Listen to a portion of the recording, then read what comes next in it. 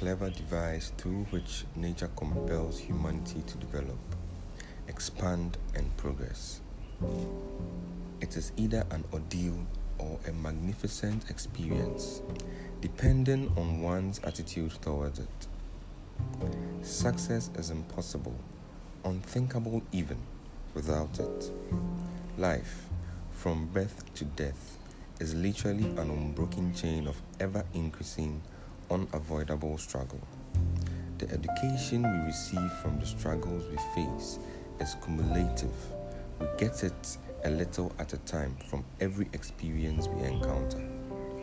Do the thing, said Emerson, and you shall have the power. Meet struggle and master it, says nature, and you shall have the strength and wisdom sufficient for all your needs. The strongest trees in the forest aren't those most protected. They are those that must struggle against the elements and other trees and surmount them to survive. My grandfather was a wagon maker. In clearing his land for crops, he always left a few oak trees standing in the open fields where they are exposed to the full force of the blazing sun and blasts of wind. The trees that strained against nature were far stronger and tougher than the protected oaks deep in the forest. It was timber from the trees that had struggled that he used for the wagon wheels, bending them into arc-shaped segments without fear that they would break. Because they had struggled, they had grown strong enough to bear the heaviest loads. Struggle similarly toughens the human spirit. Most people try to go through life following the path of least resistance.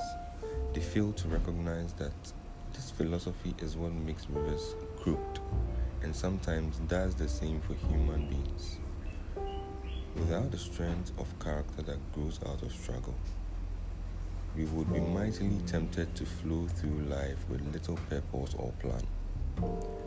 Once we understand the broad purpose of life, we become reconciled to the circumstances that force us to struggle. As a result, we accept struggle for what it is, opportunity. Struggle forces us to move when we would otherwise stand still, and it leads us eventually to the full realization that success comes only through struggle. Nothing worthwhile in life is ever achieved without a struggle. If it were easy, everyone would do it. Wherever you find a successful person, you will find who has struggled in his or her life.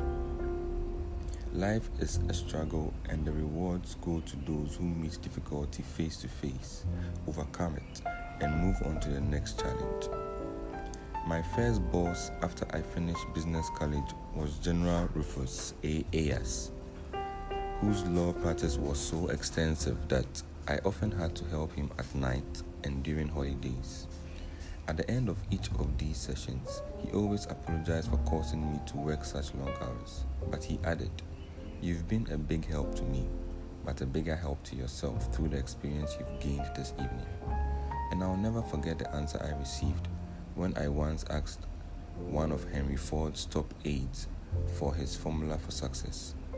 "I managed to get in the way of men like Mr. Ford," he said, "and hope that when they want something done, they'll call on me." By running to embrace struggle rather than trying to avoid it, you too can use it to help you learn, grow, and succeed.